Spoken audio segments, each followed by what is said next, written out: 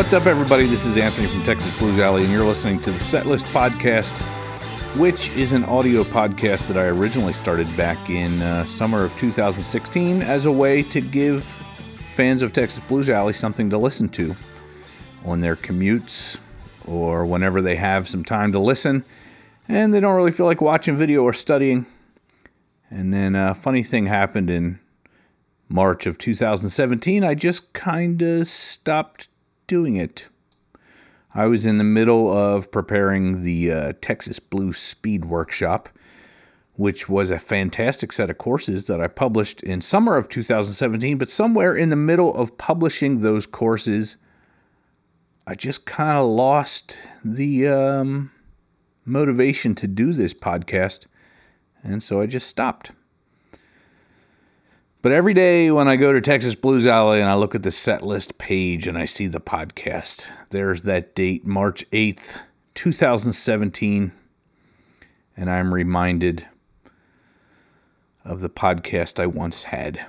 So I'm going to make an effort to start doing this again. And this episode, I'm basically just going to talk about something that I have been working on, I don't even know how long. Must be about 6 months at least, and that is a major update to the Pro Player software that I use for our locals. So there's going to be a lot of nerd talk in this one. If that's not your thing, I totally understand. For those of you who are not into nerd talk, let me just give you a few music recommendations right up front. That way you can stop listening. Okay, so what's the first one? First one, check out the Rival Sons' most recent album, which is called Feral Roots, I believe. Let's see here. Yeah, Feral Roots. It is not my favorite Rival Sons album, but it is solid from start to finish. Worth it to check it out. Another thing you can check out is there is a guitarist and singer in Austin, Texas named Eric Tesmer, who is an absolute monster on guitar, but he put out a single called Good So Bad a few months ago. I don't know exactly when it came out. Maybe it was last year. It's a fantastic song. It is about as good an example of good songwriting that comes from a blues foundation without being itself an out-and-out blues song. So Good So Bad by Eric Tesmer. I'm going to have links for all of these albums and songs on the episode page for this one, which you can find at texasbluesalley.com/setlist/podcast/10. And then the last recommendation that I will make is the album called Sweet Release, which is the Reese Winans covers album that was produced by Joe Bonamassa. So Reese Winans, as you may know, was the keyboard player for Stevie Ray Vaughan and Double Trouble. He has worked with an amazing array of artists over the years, and he put together a list of his favorite songs that he played while he was with these various acts, and then he got the most unbelievable list of artists to come in and play on this album. And whenever you hear about a keyboard player who has always been in kind of a supporting role putting together a compilation album where they're kind of the feature thing, my expectation was it's probably going to be a pretty enjoyable album, but I was absolutely blown away. This could be, in my opinion, the blues album of the year for 2019. It is better than we deserve, and some of the performances on it are just amazing. So those are my 3 music recommendations. Check them out. And now we're going to get into the nerd talk, talking about Pro Player version 7. So the idea to kind of rewrite the Pro Player with a different framework, I'm not sure exactly what the original idea was, but I believe it had something to do with the desire to be able to play YouTube videos in the Pro Player. And I've already had the capability of displaying a YouTube video as long as it was part of some other piece of content in the Pro Player. Like some of my free lesson videos are already hosted on YouTube, and you've always been able to play those in the Pro Player. But what I wanted to be able to do is I wanted to give people the ability to actually search and find a video on YouTube and just play it in the Pro Player, whether it was related to a piece of our content or not, thereby giving them the ability to study any video that they could find.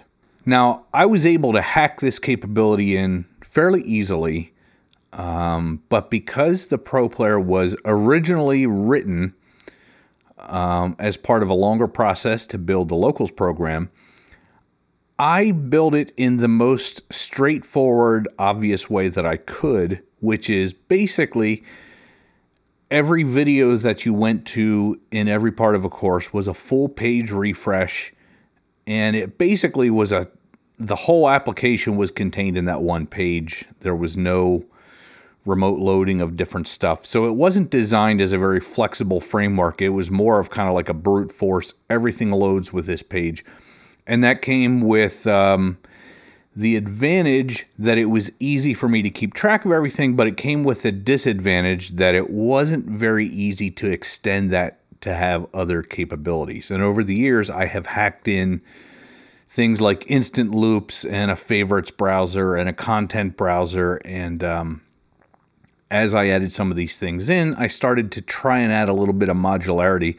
But when it came down to the core idea of the player being able to load some piece of content, it just wasn't able to do that unless that content originated from something related to a course or another video on Texas Blues Alley.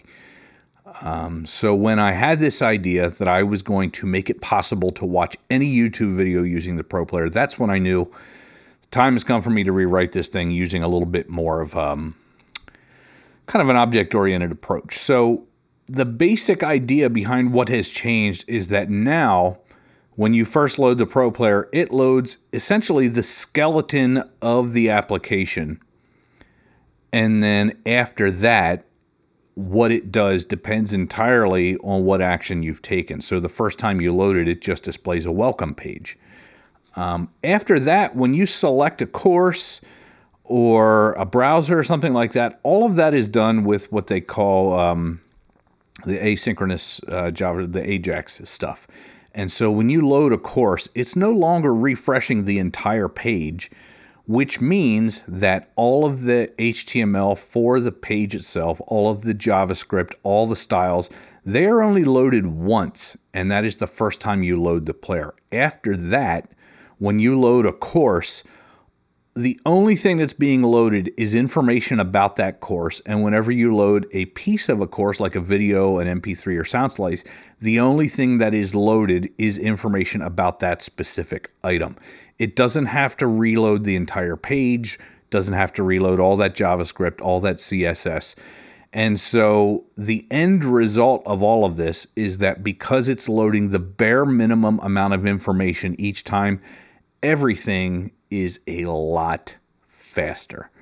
That was the result I was hoping for, but I didn't really know until I kind of finished enough of it to know that, yes, this was going to be a huge speed up. So the other advantage is that now, because everything is more modular and more flexible, it is now a little bit of a smarter application in that it knows what it has loaded and it is able to dump what it has loaded and still exist as an application. Before, the Pro Player as an application didn't even really exist unless there was something loaded. It had no concept of it was an application separate from the content. The application was the content, if that makes any sense. And now, the Pro Player as an application is happy to exist with nothing loaded. And it can load a course, it can load a course and a video, it can load some random YouTube video, or it can load the default page, and it is happy to load and dump all of that stuff depending on what you do. And so now that I have that, it opened up the door for me to add that YouTube capability. So now in the Pro Player, someone can go into our browser and they can actually search for a YouTube term, and it'll bring back a list of results. And when they load it, it'll just load that video into the Pro Player, and now they can use slow motion, they can use lefty view, they can use video zoom, and they can do A/B looping. And part of why I didn't add this feature until I rewrote the player was because eventually what I want to make it possible to do is for somebody to load a YouTube video and then save that into a piece of content on Texas Blues Alley, where they can add their own instant loops, their own chapter markers, their own comments, and all of that will live just inside the Texas Blues Alley ecosystem, so that as a member of the Locals now, you can build up your own kind of collection of annotated YouTube videos that you can use for studying. And the new framework that I've come up with for the entire player is going to make that a lot easier. One of the other things that I developed in the process of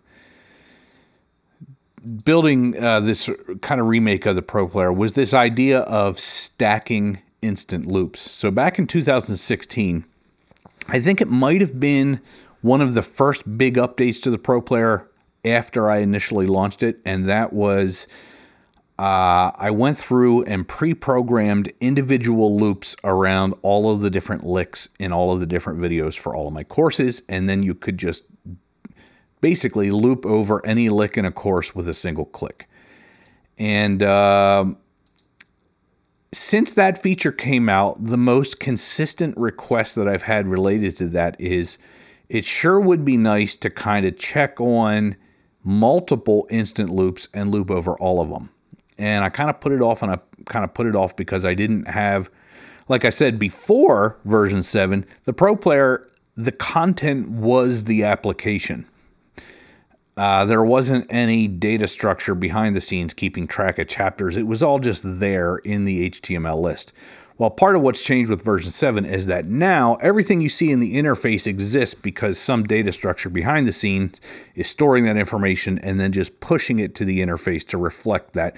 That way I can manipulate those data structures behind the scenes and then refresh the interface to match. And so now there is a list of loops in memory. It's a JavaScript object with an array and all this kind of stuff. And now what I can do is I can toggle them on and off individually and create essentially a stacked loop.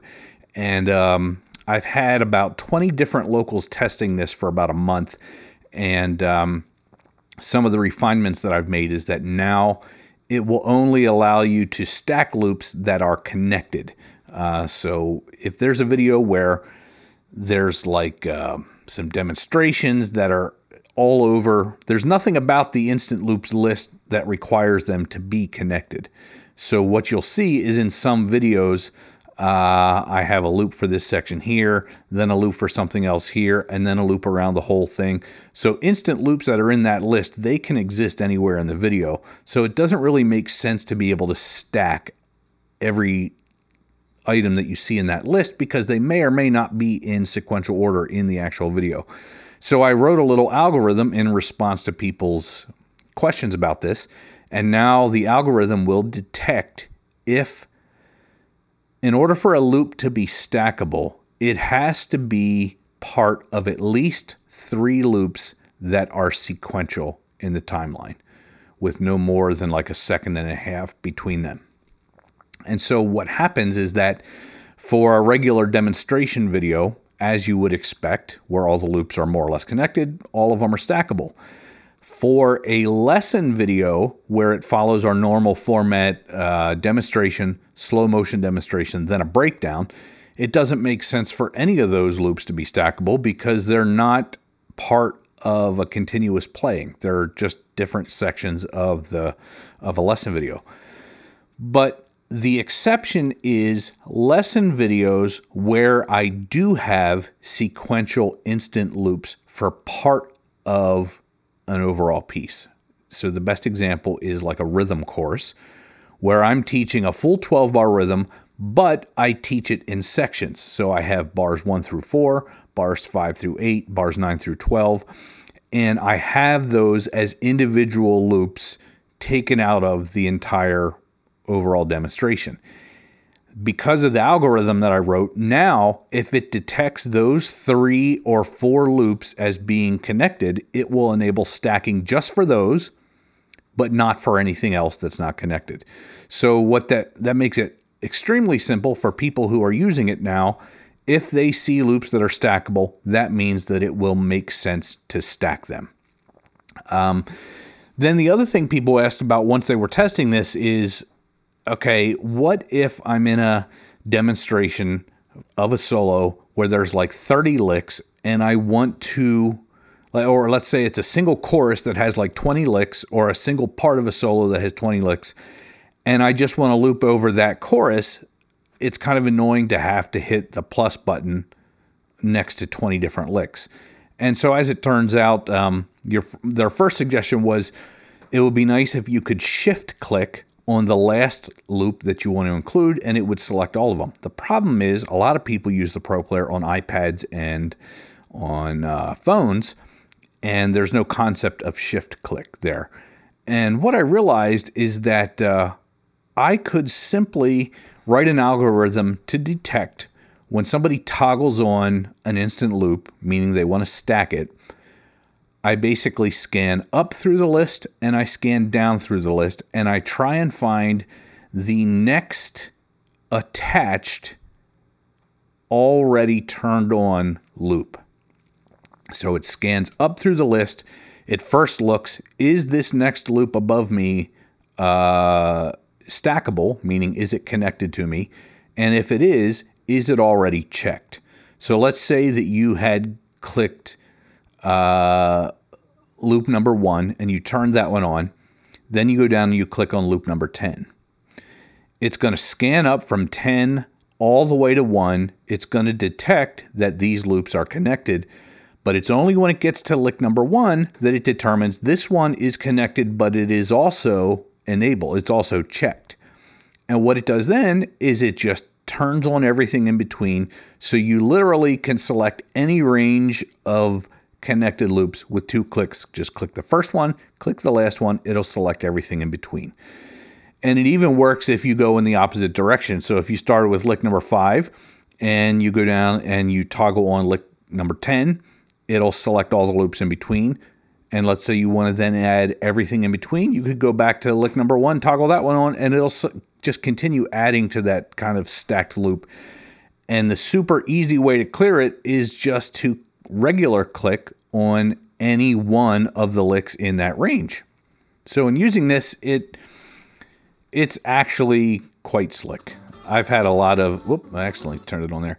I think it's going to be a big hit because one of the things that I try and encourage people to do is when they're learning a solo, don't just learn lick after lick after lick and then go all the way to the end, because you'll have forgotten what you learned at the beginning. It's important to go back and start integrating what you've learned before.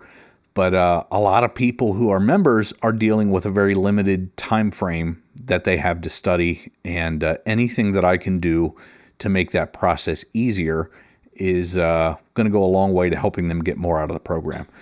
So the YouTube import and the loop stacking, those are the big new features. And then as I was getting ready to release it, I realized I have no way of kind of getting information to people about things that have been updated. So we've got the locals forums now. That's something we added in January, but surprise, surprise, not everybody goes to the forums. I've not had forums on Texas Blues Alley for a long time, so people are not used to going there for information.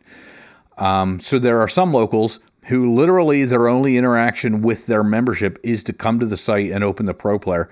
And so what I did is I built a little notification system that will basically show a tabbed list of announcements on the home page of the Pro Player. One tab will be just regular announcements that pertain to the locals program at large, and the other one is course updates, because since I added the locals forums, one of the most valuable things that I found is that people could give me feedback about courses, that things they wish were better. The first example is somebody requested super long versions of the backing tracks for all the Solo Matrix courses. It is something I had never thought of, but it made perfect sense. So I went through, and all but one of those courses uses a repeating progression. So I was able to make 15 to 20 minute long versions of those backing tracks. And so for people in the forums, they found out about it, but people who were just using those courses, I still don't know if they found them. But now with version 7 of the Pro Player, I have this notification thing so that I can put a list of things that have been updated about courses, and the first time they open the player, it'll be right there. They can see it. Another thing that I added was somebody requested the ability to tune their guitar because they're so often switching back between standard and E flat. So I built a little tuner application that opens in the Pro Player. It doesn't interfere with whatever you're studying. It just opens on top, and then when you close it, you're right back to where you were. And you basically can tune to standard, E flat, or D. It's not something where it's listening to your microphone or anything like that. It simply just plays reference pitches for all the strings in those different tunings. Another thing that I did was... this goes to show how bad at promotion I am. Back when I did the Texas Blues Speed Workshop course, I actually built an online tool to help you do your spider drills. Those are the drills where you're putting your fingers in different combinations across the fretboard. And I built this very cool online tool that shows dots going across the strings and everything like that. But I had already spent all of my energy promoting the course, and this tool didn't come out until like a few weeks later, and it was only going to be available for the locals, and a bunch of people had bought the course outright. And so I just kind of stuck it in there and emailed the locals and told them it was in there, but hardly anybody has found this thing. Now it is a top-level tool that you can open from any course. You just open the Tools menu, Spider Drills tool, and it opens right there. You can practice your spider drills, as kind of a warm-up, and then get right back to whatever course you were studying. So that is something where I've kind of promoted that tool to kind of the top level now so people can actually find it. Let's see. Anything else that has changed here?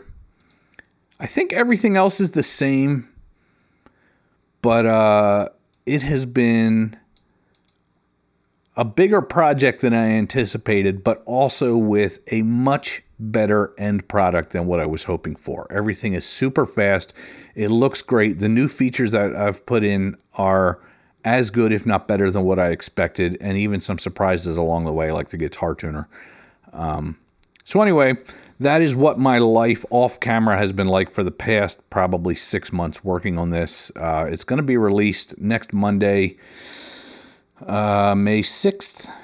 And yeah, I'm really proud of it. It's part of what makes me love this job is I get to really nerd out with this programming stuff and help people get better at guitar and learn faster at the same time. So anyway, that is Setlist Podcast episode 10, wrapping up. I hope you enjoyed this nerdery. I'll try and pick something a little bit more guitar related next time, but this is my life off camera. This is the stuff that you don't see when I'm teaching a lesson, but this is how the bacon is made, as they say. So enjoy your day. Thanks for listening.